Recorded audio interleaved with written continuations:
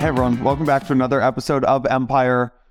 Today we sit down with Harry and Steven, founders of Arbitrum. We are recording this at about 11 p.m. at night. Super long day for them. They just announced their airdrop today. There's going to be two Arbitrum episodes today. This episode is all about two things. One is Orbit, and two is their airdrop that they announced. So really interesting episode. I think you guys will enjoy this. Stay tuned later today.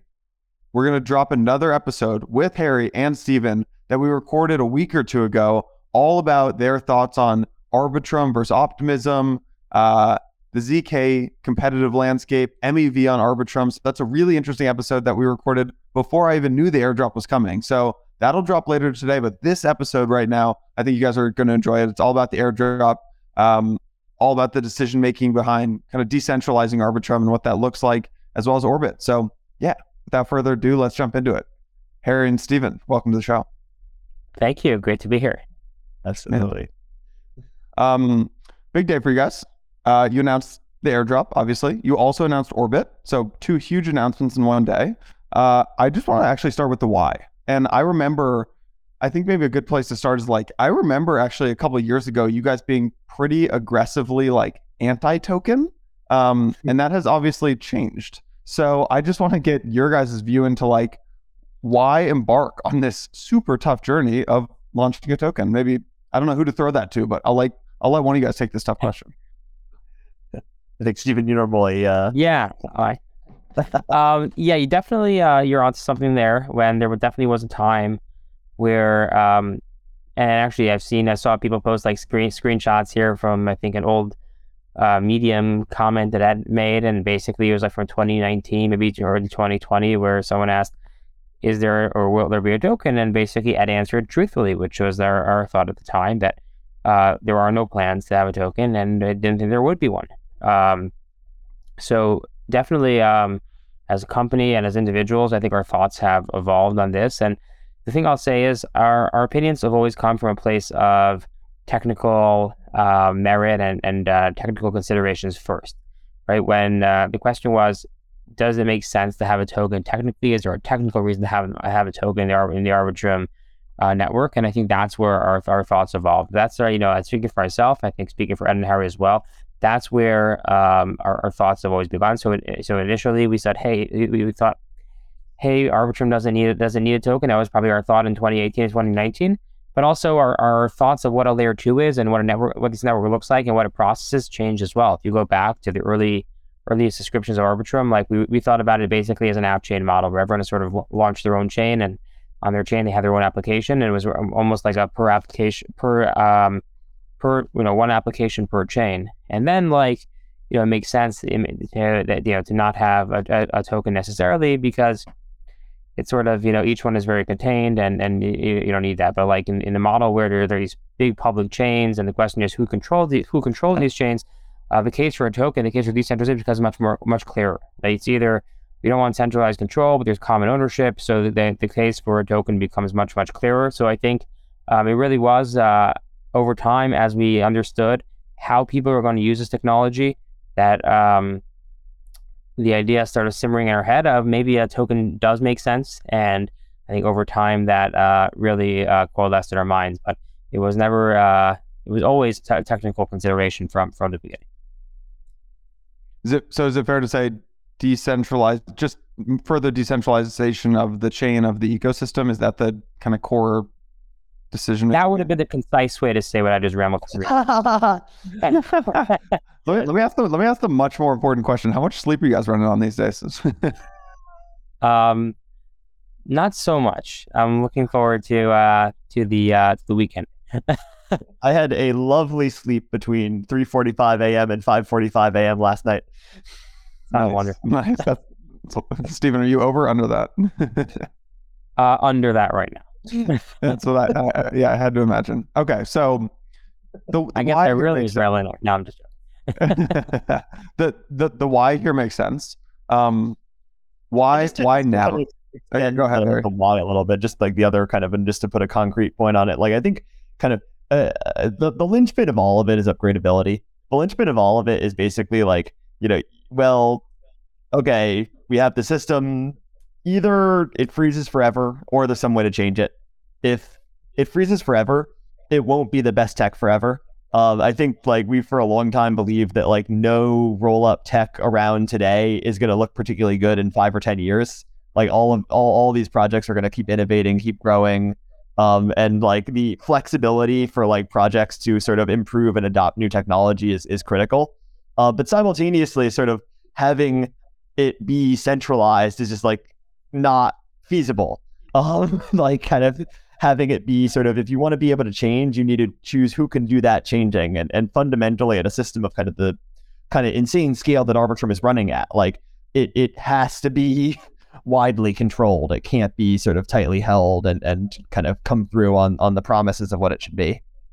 And by the way, when it comes to upgradability, it's not just, I think I agree with Harry that you want, from a feature set perspective, you want the ability to upgrade a chain. And indeed, Arbitrum upgraded to the Arbitrum 1 network, upgraded to the Arbitrum Nitro stack earlier this year. And that was, in a world where that capability didn't exist and was sort of stuck in time, I think it would be very, very different. And I think that the chain would have a lot more difficulty succeeding long term. But also, even if you disagree with that, like, no, it's okay, we don't need any new features on this chain. Just from a security perspective, let's say there's a vulnerability discovered in the code, and the chain, if it doesn't have upgradability, won't even be able to fix that vulnerability. So fundamentally, it's like to upgrade the chain to new features and also to protect it in case of any bugs discovered in the code of the chain. I think it's very important to have the ability to upgrade. But as Harry said, you have this catch-22. Okay, so we want someone to be able to upgrade this, but we don't want there to be a centralized party. And the way out of that is to say, okay, so it's the community, literally the DAO, it's everyone that has the ability to upgrade it. So you sort of have both the upgradability, but also not that don't have that in the hands of any centralized or single entity or individual. Okay, so the why makes sense here. Why now?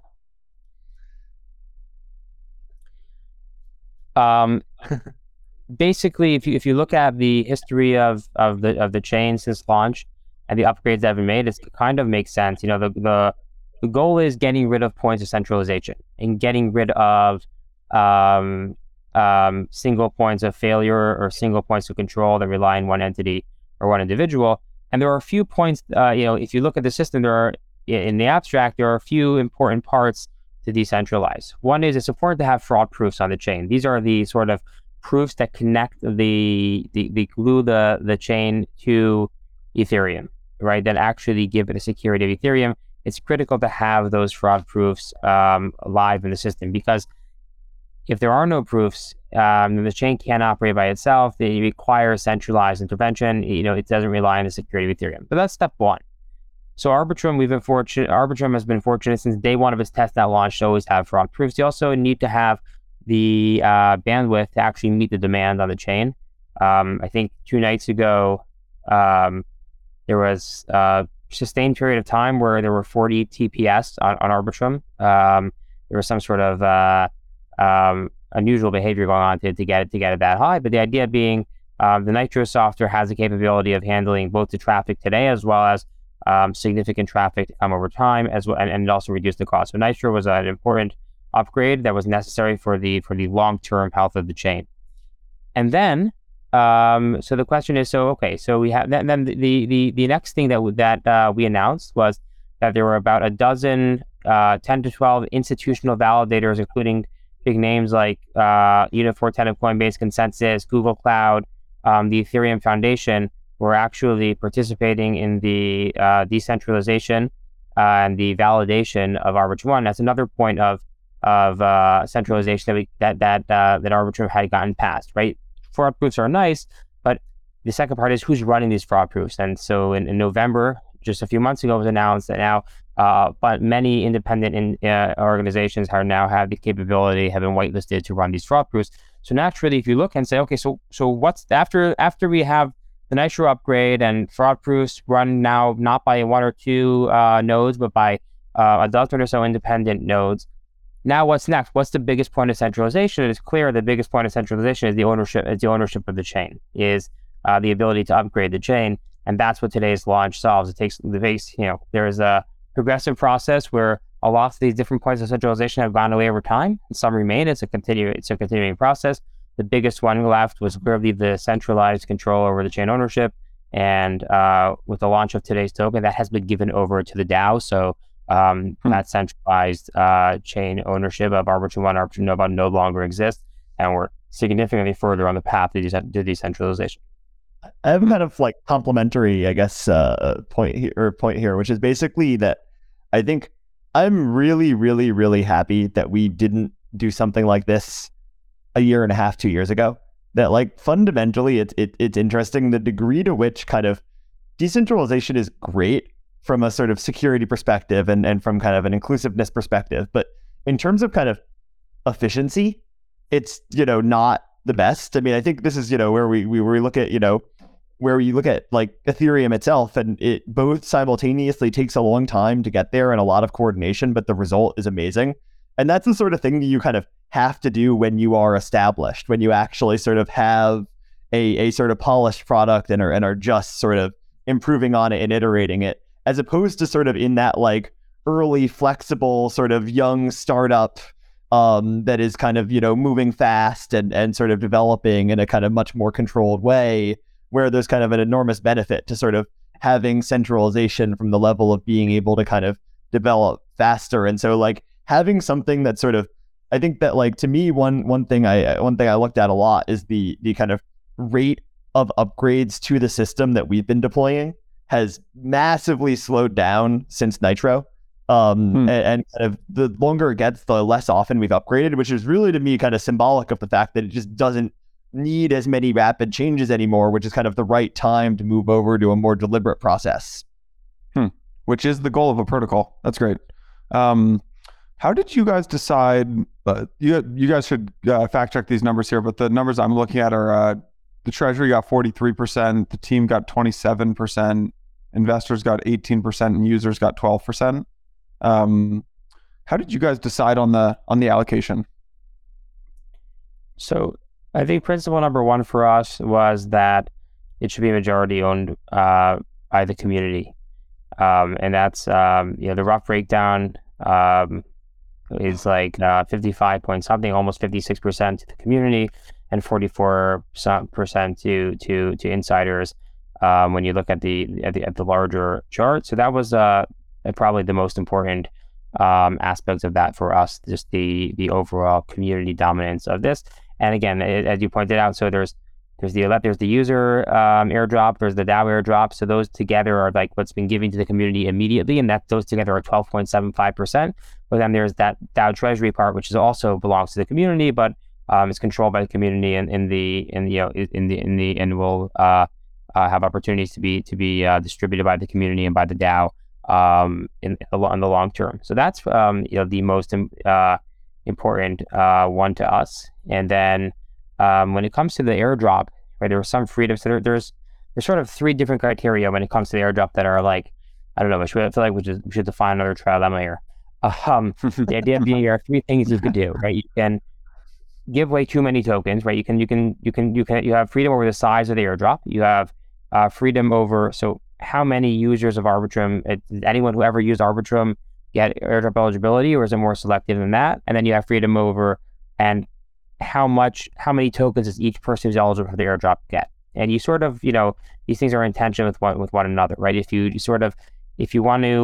goal is to preserve, not to give the entirety of the user of the community allocation out on day one, then you're limited and you can't make the airdrop too large. And then you have to say, okay, so do you want to give everyone very, very little, or do you want to sort of select on a more power set of users or users that are more committed and give them a little bit more? And then, users who use Arbitrum once or twice or have some simple behaviors, they'll get eliminated. And that's basically it's sort of the set of constraints when doing that. So we worked very closely at Offchain Labs with the Arbitrum Foundation and with Nansen on this over the course of many, many months, analyzing the data and working on this, and really tried to optimize for giving a reasonably large amount of the tokens to the community, but preserving some. So 12.75, that would sound like that felt in the right ballpark. It's a lot of the tokens going out of the door on day one, but there's still a significant treasury remaining, and also trying to focus on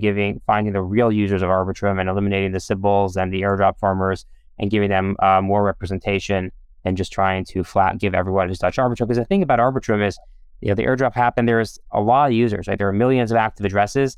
The chain has already has significant traction, and that's great. But also when designing an airdrop, it makes it a little bit tricky because again, you really want to focus on that set of users. You don't want to just give everyone some dust. You want to basically focus on that set of users. And I think we together with Nansen and the Arbitrum Foundation, I think we did find a good medium there. But that's basically there's no exact science, but those are sort of the factors of that went into determining the size of the airdrop. Yeah. Do you have any projections on short, obviously medium to long-term usage of Arbitrum? Both of your vision is that it skyrockets. Do you have any sense of short-term usage of Arbitrum? Because obviously there's a lot of use. Arbitrum is ripping in terms of on-chain usage recently, but obviously some people are just trying to farm for the airdrop. Do you have any sense of short-term usage, what that could look like? So, it's hard to know exactly, to be honest. One thing we can confirm is, so the airdrop and eligibility were announced earlier today, and Arbitrum's traffic did not, go down. There's still a lot of real and sustained use. Yeah. And one thing which is important to notice is the traffic is elevated on many metrics, right? Arbitrum is now, I think last time we recorded, I said it was number 2, but now it's sustained number, and then we looked, it was number 3 that day, but now it's sustained number 2 index value right behind Ethereum. It's the number 1 TVL layer 2. It has the most ETH in Arbitrum than any other than all the other scaling solutions combined. Many metrics are up simultaneously, which is indicative of real and actual use. And people are building protocols in Arbitrum that have product market fit, and people want to use. So I don't think we'll see a decrease in traffic. I think we'll see an increase in traffic because I think a lot of that is real and legitimate traffic. Although we don't have, other than generic growth projections, we don't have anything specific that will tell us in the short to medium term what factor increase we expect of the traffic. But we did have a few weeks ago, for the first time, Arbitrum processed more transactions than Ethereum in a single day, and I expect that over the course of the next weeks and months to become the norm. To the degree that there is artificial usage, which I'm sure there's been some amount, and we know from the Sybil elimination work that was done for the airdrop, certainly that there was a good chunk that was detected. I personally would be really excited about that dropping off, because I think fundamentally one of the things that Arbitrum I think has been pretty successful at is finding real product market fit, which is incredibly hard to do when you can't tell what usage is organic and what isn't. And given that the goal is to grow the pie, the goal is to onboard more users, more developers, trying to understand what people actually want, as opposed to kind of what they're doing because they have some sort of side motive, is just so important and valuable. I hadn't thought about it like that. Yeah, I guess if people were listening to Blockworks podcasts and opening Blockworks' newsletter simply because they were trying to get a reward from it, it'd be really, from a product perspective, it would make it very tough to actually tell, well, are we putting out good content? Do people actually like this show? Or are they just interesting? I hadn't thought about it from that lens. Yeah. Why did you guys decide to make the ARB token only used for protocol governance instead of being used to pay for fees as well? What was the thought process there? So an Arbitrum rollup, there's a very good technical reason why ETH is the natural fee token for Arbitrum, and the reason is simple. The majority of the cost of an Arbitrum transaction is actually to post the ETH on Ethereum. So what I mean is, if your Arbitrum 1 transaction costs you 5 cents, you roughly 3 cents are actually just being paid to Ethereum to store your data. I remember in the rollup mode, Arbitrum puts all of the data on Ethereum, and that's a linear per transaction cost, and not something that goes away. It might go down over time with innovations like EIP 4404, but there will always be a linear cost. And what that means is, if you think about it, you can charge fees on whatever token you want, but fundamentally you're taking money in one currency, but your costs are denominated in ETH. And so ETH is the obvious currency, is the logical currency. And if you took funds in another currency, you'd have to do an immediate conversion to ETH, or you'd hold the risk of that conversion. So considering that the currency of layer 1 is ETH and Arbitrum pays Ethereum for its security, it's very natural, and this is just from a technical perspective. And the second one is, in the Constitution, we also have, the Constitution lists several values of Arbitrum and its ecosystem, and one of them is Ethereum alignment. I think from an ecosystem alignment perspective, it makes a lot of sense to use ETH. The goal here is to a scaling solution that makes it easier and simpler for users and for developers to use.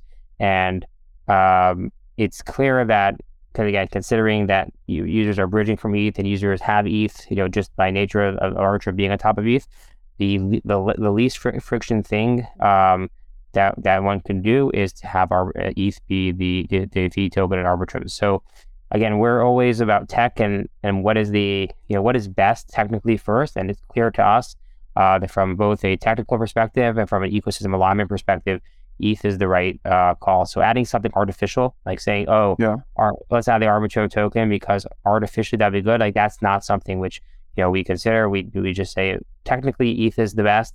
Community value wise, ETH is the best. So ETH is that's enough to sway us. And we believe that that the token should remain the fee token should remain ETH on Arbitrum 1 and Arbitrum Nova. Harry, anything else out there or no? No, sorry. Yeah. Okay. I think Steven summed it up pretty well. Nice. Guys, it's super clear. You guys, super clear. You've been very, just really thoughtful with how you've done all of this, from spending time with Nansen for months on identifying different wallets that are like actually participating, just the whole way that you've gone about it. What were the toughest decisions that you guys had to make? Like, what were the things where it's 10 p.m., you're at the office, you're whiteboarding, and you're just disagreeing, and you got to sleep on the decisions, and you can't come to agreement? What were some of those? It's a good question. You're both laughing and smiling, so I know that there are some. So you gotta. Yeah, the truth is, one of them, and I don't think it was a point of disagreement, but as you said, we worked together with the Arbitrum Foundation, now with Nansen, for many, many months on these criteria. And our goal was to create a set of fair criteria, set of open and transparent criteria as well, right? So users can go ahead and verify them. And all the data is their users can say, okay, these are the points that I deserve. I can go and check that myself. This is correct. This is fair. We spent, we put in tireless efforts to really optimize for that. But the truth is, you never really know until you do it, how people will be receptive to it, and whether or not people will appreciate the work you've done. People will read your criteria. So definitely, those were scary decisions to be involved with, and it wasn't, obviously the Arbitrum Foundation was the ultimate one to make those decisions.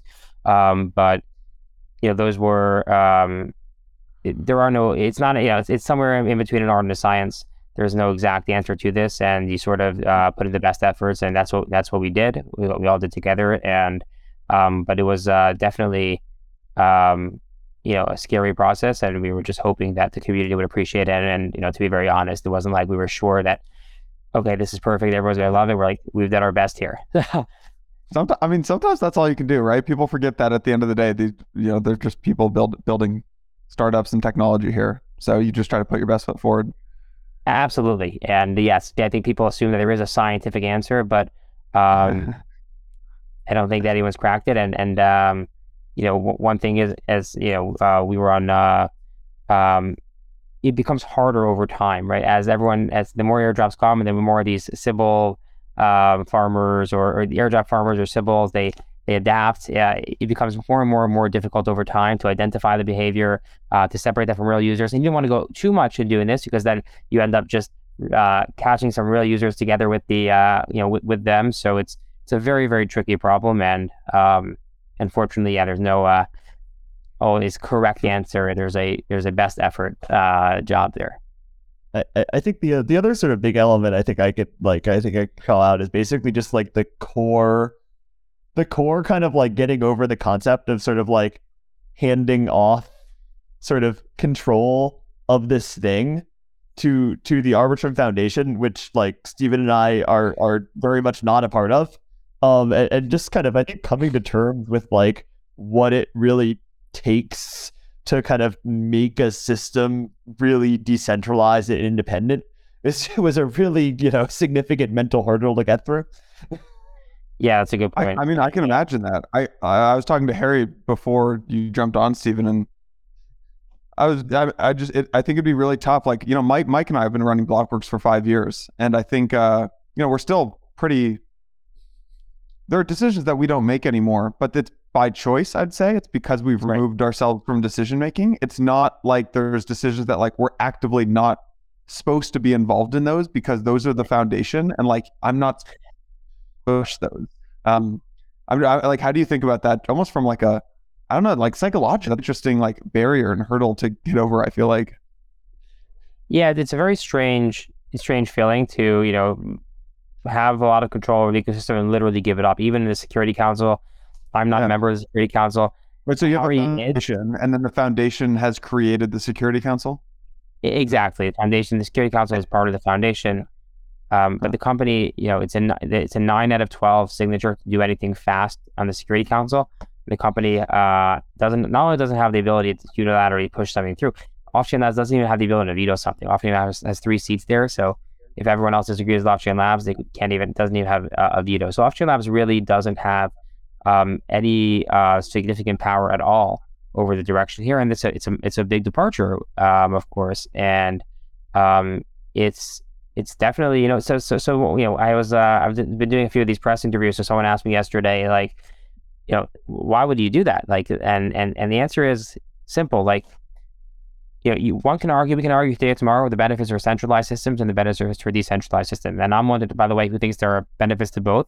Not one is better. There are different ones are better for different opportunities. Centralized systems have their places. Right? Web 2 and Web 3 aren't in competition. They complement each other. Sometimes for some problems, Web 2 are better. For some, Web 3 are better. For some, a combination of the two are better. At least that's my vision. The thing that I think we can't do is to have a centralized product, but call it a decentralized product. So in our mind, the only way to decentralize is actually to decentralize, and giving up control and actually decentralizing. That's it. You can't decentralize, but also keep that control. And for us, it's ironic. We're excited. We're celebrating today. We're celebrating the lack of power and giving up of that power, because it's not about us. It's about the ecosystem and empowering the DAO and empowering the community. And, that's a very exciting moment, even if it means that we no longer are in control of the chain. The DAO is in control of the chain, and that's the correct and the next exciting development for the community. And, we are very excited to see this thing that we initially created really fly by itself and go beyond our control. Yeah. I'm guessing you're not, well, I don't know how much you can comment on this, but one thing I just have to ask about is, I don't even know the right way to ask it, but like, okay, so I'm looking at optimism on our price chart right now, and talk about low flow. Okay, so you have 800 million market cap and 11 billion FDV. What do you think I guess, how much do you know about the numbers for like when Arbitrum launches, and like what do you think this does like comparably in the markets? So we don't know or even like really consider what the price will be. That's not something we have any information on or really went into any of our considerations. But one thing we do know and can say is, in terms of, I think the ratio you said it was like 800 to 11. We are, as part of the airdrop on day one, we will the Arbitrum Foundation will be giving out 12.75% of the token supply, which is, I think, significantly more than they gave in their airdrop. So that the percentage of the float and the token available on day one will be significantly higher. By the way, investor and team tokens, I imagine in their case as well, in our case, have a 4-year lock with a 1-year cliff. So they gradually start unlocking after 1 year over 4 years, but there'll be absolutely none of that liquidity for the first year. So really, but one important thing is I think the size of the airdrop is sounds like larger than what they have put out. Yeah. How does So like when you IPO, when a company IPOs, the bankers set a price, right? And they want to kind of like talk to a bunch of institutions and like find the supply and find the demand, like set the supply based on the demand and kind of find this price that's like gets the company a lot of money, but is also going to like rip on day one. What are the mechanics when you launch a token? What is the first price? This might be a really dumb question, but So probably the answer is it depends on the team and that how they engage or what they engage. We have no idea. We didn't engage with anyone around the price. We didn't actually even engage with any centralized exchanges on listing the token either. This wasn't what we're optimizing for. We're launching the token because we believe in the technical merits of the governance. And so I can't speak for other teams, what they do. What I can confirm in our case, literally have never had a conversation or been in a conversation of what the price would be, and I will be sitting watching just like everyone else and seeing what happens on Thursday when the token goes live. But that's never been our focus. I don't know if you guys saw the Coinbase documentary that Coinbase dropped like 2 or 3 months ago. They hired a filmmaker and they dropped it on Amazon. Right. So it's actually, I mean, it's a little bit of PR, obviously, but it's a fun little look inside their IPO and stuff, and like the story of Brian Armstrong. It's basically the story of Brian Armstrong. I thought you meant the NFT videos for a second. Sorry. Oh no. I don't think I've seen that. The question is, when documentary about Stephen? What are you saying? When documentary about Stephen? Oh. I'm good. No, it's not up to Stephen, Harry. It's up to the foundation.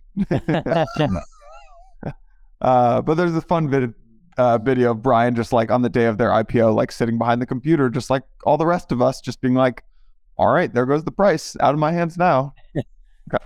So yeah, we get engaged. I want to actually move a little bit away from token airdrop stuff, because obviously that's exciting, but I would a part of me feels like the other news of the day is like just as exciting, but really got swept under the rug, which is you guys just launched Orbit. So my understanding is like this is you guys getting into the L3 space, and like this is this permissionless L3 solution for developers to build on top of the Arbitrum L2. Super exciting. Have a bunch of questions here, but maybe Harry, can I pick on you just to give a succinct overview of it? Oh, absolutely. I mean, so the really big change with it's interesting. Kind of most of the things we announce and we do are oftentimes kind of technical changes. Whereas Orbit like fundamentally comes in the form of a licensing change at its core, which is that before now, Off-Chain Labs had just had Arbitrum Nitro code licensed under the BSL. Two big changes happened today. One being the DAO gaining the ability to vote to allow other chains to launch using Arbitrum's technology as L2s on top of Ethereum. The other is Orbit, which you mentioned, which is that the license now just allows anybody to use Arbitrum code to launch an L3 on top of an L2 Arbitrum chain. So that means on top of Arbitrum 1, on top of Arbitrum Nova, as the DAO spins up and potentially votes to allow for kind of other Arbitrum layer 2 chains to be created. That might mean on top of those, and so that it's really the start of something. And it's really I'd say in some ways, like I think there's a fair amount of additional technical work to be done to actually figure out even what the like optimal L3 structure of the code is. It works today, but it's certainly not at a place where I would say it's like completely polished. But what's cool and what's really powerful to me and really appeals to me personally is you can do whatever you want with it. There is this massive growing ecosystem of companies that are kind of building and involved in this space of kind of roll-up chains and layer 3 chains and kind of are building on tech and expanding it and changing it and innovating. And sort of with this change, that is kind of fully embraced by the Arbitrum ecosystem.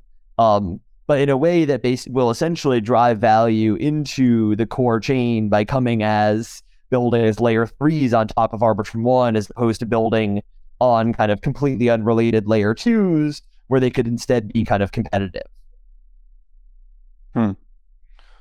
It's really a framework for creating L3s that's settled to these Arbitrum-based rollups. Yeah. Yep. Yeah, and it's just it's fundamentally, I think there's a lot of kind of development and tooling that we will do over the course of the coming months to sort of make launching L3s easier. I think that's an area that kind of like around off-chain labs we're really excited about, and I know we're going to be interested in kind of expanding out and making it sort of more accessible and easier to do. But like for now, it's kind of this sort of raw Cambrian explosion where even if it's not polished and ready to go to kind of launch your own L3 tomorrow from a sort of like figuring out all the tech and infrastructure and all the complexities around it perspective, I fully expect to see hackathon projects springing up left and right that are building on this tech stack, deploying L3s, because it's going to be fun. Who are good candidates right now to go build an L3? So there are different profiles. Over the course of the past many months, you have the opportunity to speak with different projects, and I would say there are 3 different profiles of projects that want to build an L3. One is highly successful projects, and one example of one that there was a lot of public discussion around. So where there were Yuga Labs did the other side launch, and Ethereum congested, and people were paying thousands of dollars for these, and there were a lot of people publicly saying back then, and the conversation has continued a lot since then in the public forum as well, which is like, hey, you should have your own L3. But again, the idea is a lot of these are projects that want to remain on Ethereum, want the security of Ethereum, want the community of Ethereum. They want a priority lane on Ethereum. So this is one project. They're just successful projects that need their own capacity and want to have more control over their capacity and not be in the shared capacity network where they're on the public network. Because the nice thing about L3s are, if you use the Arbitrum codebase to build an L3 on top of one of the Arbitrum layer 2s, that L3 has the same capacity as the layer 2 itself, right? So it's really like you're creating more capacity, right? So you can have 2 or 3 or 5 L3s sitting on the layer 2, and each of them have their own same capacity, which is really compelling reason to get that priority lane. So that's one profile, a project that has success. The second profile, and this is something we see a lot interestingly, it's a project that a lot of projects don't have that success today, but they have a vision for that success. So they'll say, okay, we're going to launch on the Arbitrum 1 public network, but is there a path for us that if we get runaway success, is there a path for us to launch our own layer 3? And that gives a lot of people at ease. So they're like, I'm not going to build a layer 3 today, but I like the fact that I know that should we become ultra successful and have really high capacity, the code is available, the license is there, that we can migrate to a layer 3 should it become available. It's sort of like a fraud proof, to go weird analogy. It's not something you intend to use right now, but it's good that it's there, and it allows you to build it in comfort because that mechanism is there should you ever have to go ahead and build the layer 3 that's there. And the third one, I think, from speaking with different protocols, are chains that really want to enshrine their brand or their token inside the chain itself. So, for example, we spoke a lot about our values for our public chains being ETH is the fee token, but other protocols may have a different opinion there and say, hey, we're some DeFi protocol with a token, and we want to run a chain in which the fee token is that token, right? That is definitely something which we've seen over time, or they want to run a chain in which maybe their contracts are somehow enshrined and others can't launch contracts. So they have some chain that's basically application specific and focused on their protocol. So again, an ecosystem which is connected either by the token or by the contracts to their protocol. This is another sort of type of chain that we've seen. But one important thing to say is it's definitely not for everyone. Some of the benefits I think people underrate of the public chains is public infrastructure. Take Etherscan or Alchemy and Fira, Chainlink, you name it. All this public infrastructure exists on Arbitrum 1. And to be frank, it takes some time and some effort to get it there. It's not like a given that these infrastructure providers aren't going to support hundreds of new chains, right? They might support that 1 or 2 or 3 really successful one, but they're not going to support those. So I think developers need to think critically about, hey, do we have a reliance on this public infrastructure? Will we be able to get this public infrastructure on our own chain? Does that require a certain level of success? And also, which other applications do I want to be on chain with? Like there are definitely, we've come across projects all the time that say, I want to be in the same chain as Uniswap. I want to tap into Uniswap liquidity. And that's another thing which projects have to consider. Can I live in an island? Because even as in the layer 3 world, there are things that you can do to sort of make the communication between different layer 3s better than just two separate blockchains, but there's still going to be some tension. It's not the same as being actually the same environment, the same blockchain. So I don't think there is a silver bullet here. It really depends on the use case, whether it makes sense for project or developers. But those are some of the profiles of projects that want to build layer 3s that we've spoken to over the past many months. What's the ETA? So when DYDX announced that it was leaving Starkware, I think it was, and going over to Cosmos to build their own app chain, that was a big moment for like the app chain thesis and Cosmos. When do you think that there will be a DYDX-like moment for Arbitrum L3? So we know of, just by nature of conversations we've had, people come to us and say, hey, can we build layer 3s? And our answer has been, there will be a path to do that. And now that path is clear. We know that there is a significant interest. The nice thing is also, we don't know, there's probably a lot of interest that we don't know about, right? And that's the nice thing about permissionlessness. People will go ahead and build with this technology and do things that we don't know about, we can't guess, and it just enables that innovation. But even just based on the ones we know about, I think I'm aware of one project that's going very, very strong in this direction. It'll probably in the next few weeks announce that they're going down this path. But I would be not surprised at all, considering the permissionless nature, if that announcement is front run and we wake up tomorrow or 2 days or 3 days from now, where there's some layer 3 that's using the Arbitrum technology that front runs any of the ones that I know about. I feel like that's alpha, Stephen. Harry, do you have anything else out there? Well, I mean, I definitely second that. The idea of kind of the idea of the unknowns, that the unknown projects that arise out of nowhere being one of the coolest sort of facets of the blockchain space, where sort of you can make a lot of plans, but then sort of something out of the blue happens and kind of changes all of it. I think the other kind of like I'm from a technical perspective, I'm kind of extremely excited about the idea of sort of L3s as a kind of test bed for new ideas and new technology around EIPs. That kind of fundamentally, I mean, I think it's interesting because there's been a lot of hope for a while on like, well, L2s can kind of lead the way in terms of, ahead of Ethereum development, which has always been a kind of interesting thesis to me. I've never been the biggest fan of it, because if an L2 adopts A and Ethereum adopts B, you're in a horribly fragmented situation. If a chain kind of like that could lead to like Arbitrum diverging from Ethereum in some way that would cause sort of all sorts of tooling to need to support both. If Arbitrum were to kind of lead the pack but then deviate from, but have Ethereum not follow.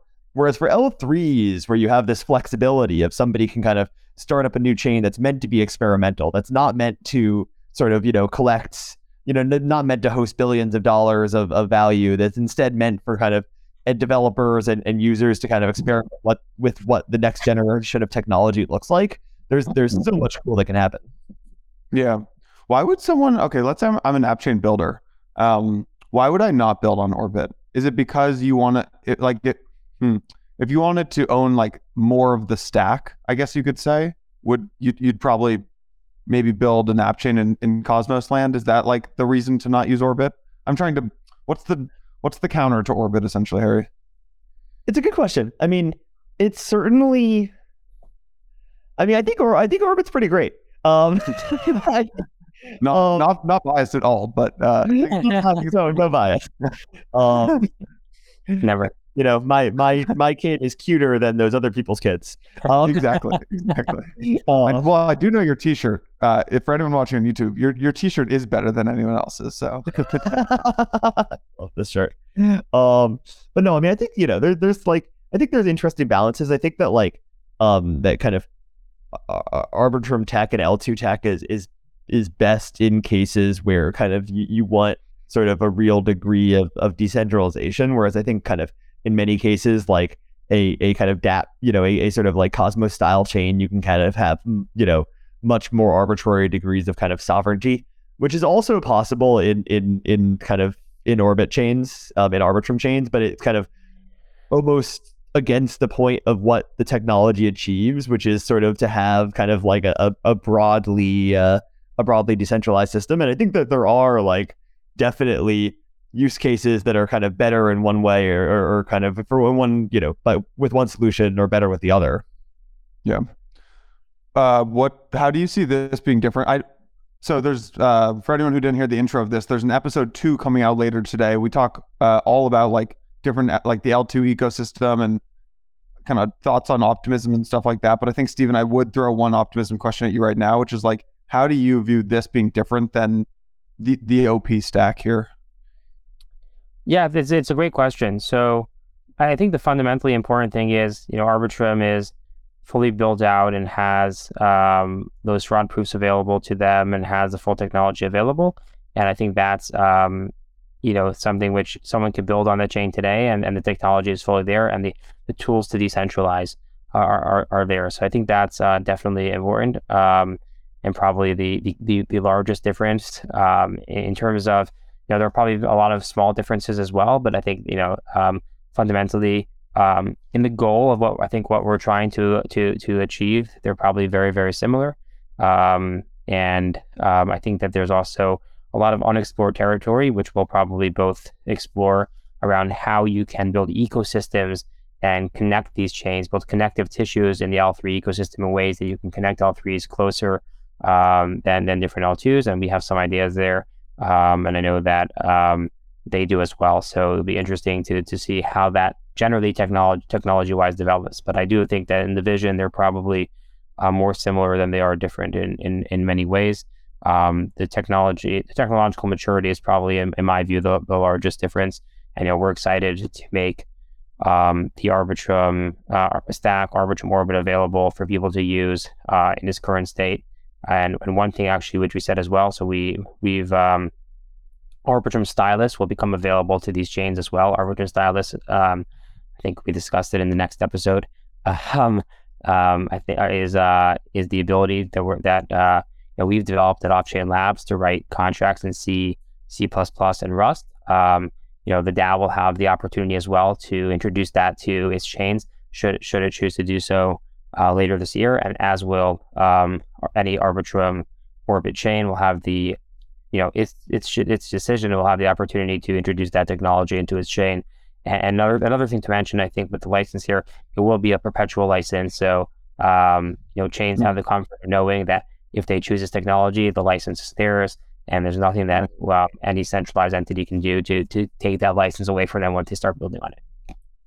The other thing to note here, which is kind of cool, is just like it's all of this. It's funny because I mean you mentioned optimism, and it's certainly they've done a lot in this regard, but sort of ZK Sync is open source as far as I know. Starkware has announced that they are planning on open sourcing. Polygon, I think is their ZK EVM. I think their ZK EVM is open source as far as I remember. It's really kind of a very cool trend, I would say, kind of across the rollup space, but also just across sort of the broad blockchain space, which is just really exciting to kind of see the value that's created by sort of having the kind of open source flexibility.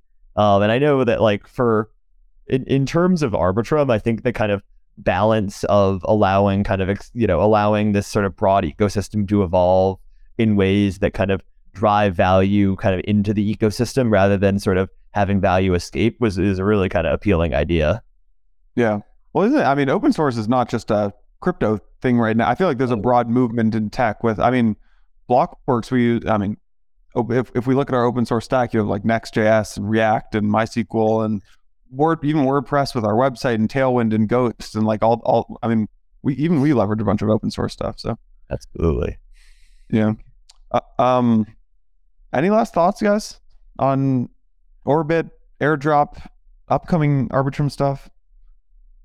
I'm just really excited for kind of like obviously for like our team, this enormous amount of thought and energy has kind of gone into all things associated with kind of Arbitrum and kind of the kind of launch of governance and the handoff to the foundation. So I'm just really excited for kind of like us to be able to really sort of like get our kind of mental capacity and kind of focus back for sort of the broader technical growth of the roll-up ecosystem, which is something I think that we're extremely fascinated with and excited about, and kind of this plays into, and I don't think we got to mention earlier, but one thing we've been talking about some today, which I think is really exciting, is basically this idea of sort of stages of roll-up decentralization, and with the announcement of the DAO and particularly the Security Council, based on this post that Vitalik made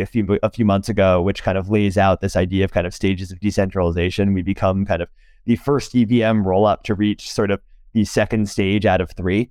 And I think that I'm really excited about sort of various research projects that will kind of get rollups to actually kind of fulfill this sort of fully and completely decentralized and kind of trustless future that we're all looking for. Steven, you want to bring us home, or are you ready for bed? Sure. No, I always have thoughts. A little bit of both, I guess. I think what Harry said is really right. And one thing that I'd add is, it's kind of a weird feeling, because on the one hand, today feels like a celebration and the culmination of something where, I've personally been working on Arbitrum since about 2017 with Harry. Ed's been working on it for a few years prior to that. And even in the company context, we're approaching 5 years where we've been working on Arbitrum. So it's a very exciting moment to see the tech reach the level of maturity that we're able to take at this level and then really let go. But from the other perspective, it's really the beginning of something new, right? This is the moment where it develops its wings and it flies. And I think this is an opportunity for the tech to fly and reach new heights that it's never reached before and wouldn't be able to reach until it was really, decentralized in this way and more decentralized and going down this path of decentralization. And I think, we already, made these points before, but the community will innovate. There's opportunities now for the community to be involved. The fact that we're not in control means the DAO is in control. And I'm excited to see what the DAO does, how people innovate with the new technology stack that's becoming, or with the new availability, I should say, of the technology stack that's going live with Arbitrum Orbit, what people, and how the community members become involved. There's now more than ever, we've always said, even, going back years, hey, the community should get involved. There are ways the community can evolve. Now that's true more than ever. There's a DAO that controls the future of Arbitrum, and community members can become part of that. Next week, community will be, thousands of community members will get a piece of that, to get a say in that. And over time, more and more community members will have a say in that governance and a say in the future of the Arbitrum chain. Community members can nominate themselves now to be delegates, and those delegates will be live in the token claiming process next week. Actually, that's why. So the reason why we have a 1 week delay in between the eligibility announcement and the claiming, we're not doing anything. Actually, the smart contracts are already launched.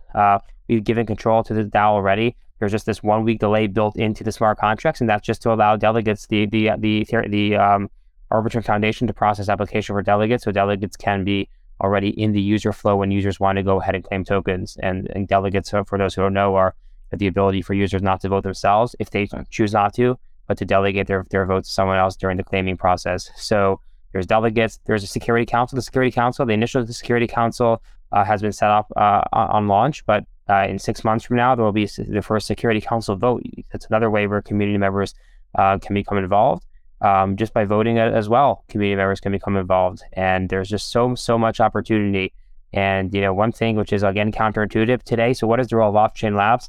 Off-Chain Labs is a service provider to the DAO. If the DAO wants technical features at the direction of the DAO, Off-Chain Labs can be contracted to build them. I'm excited because I'm pretty sure that in the next few months, it won't just be Off-Chain Labs. There'll be other really great technical teams that are also become service providers to the DAO that also say, hey, we want a grant to build the Arbitrum ecosystem. And in some sense, this sounds competitive, but from the ecosystem perspective, this is the absolute best thing for the ecosystem. And watching the ecosystem go from a company to a foundation to now hopefully a constellation of companies that are all working together on the same goal, that's really exciting. And to connect this back to Harry's point before, there are times when the tech's not mature, the last thing that you want is too many cooks in the kitchen. Like, this thing doesn't exist. You just need people to close the door and actually build it. But Arbitrum has reached that level of maturity where the core tech is stable and exists. And now we can actually have a process where others can come involved and take, actually build processes. And it might, be a little slower than it would be if there's one, developer behind the closed door building it. But that's a relic of its own success. And that's sort of the next stage here. And I'm excited for the community portion of Arbitrum to start, and can't wait to see the innovation that this will enable. Nice. I think that's a good place to end it. Guys, if you enjoyed this episode, we have an episode coming out in a couple of hours, Arbitrum Round 2. We recorded it a couple weeks ago before actually I even knew there was an airdrop coming. But Stephen and Harry were generous enough to give us another hour of their time. That episode that drops in a couple hours, we went really deep on their thoughts on Coinbase's L2, deeper thoughts on the OP stack, how they were able to pass ETH in some key metrics, what's going on with MEV on Arbitrum, competing with ZKs, and a whole bunch of other things. So definitely tune into that. Drops in a couple hours. And Stephen and Harry, guys, just really thank you for your time. I know how tired you are and how crazy of a week it's been. So appreciate it. Thank you for having us.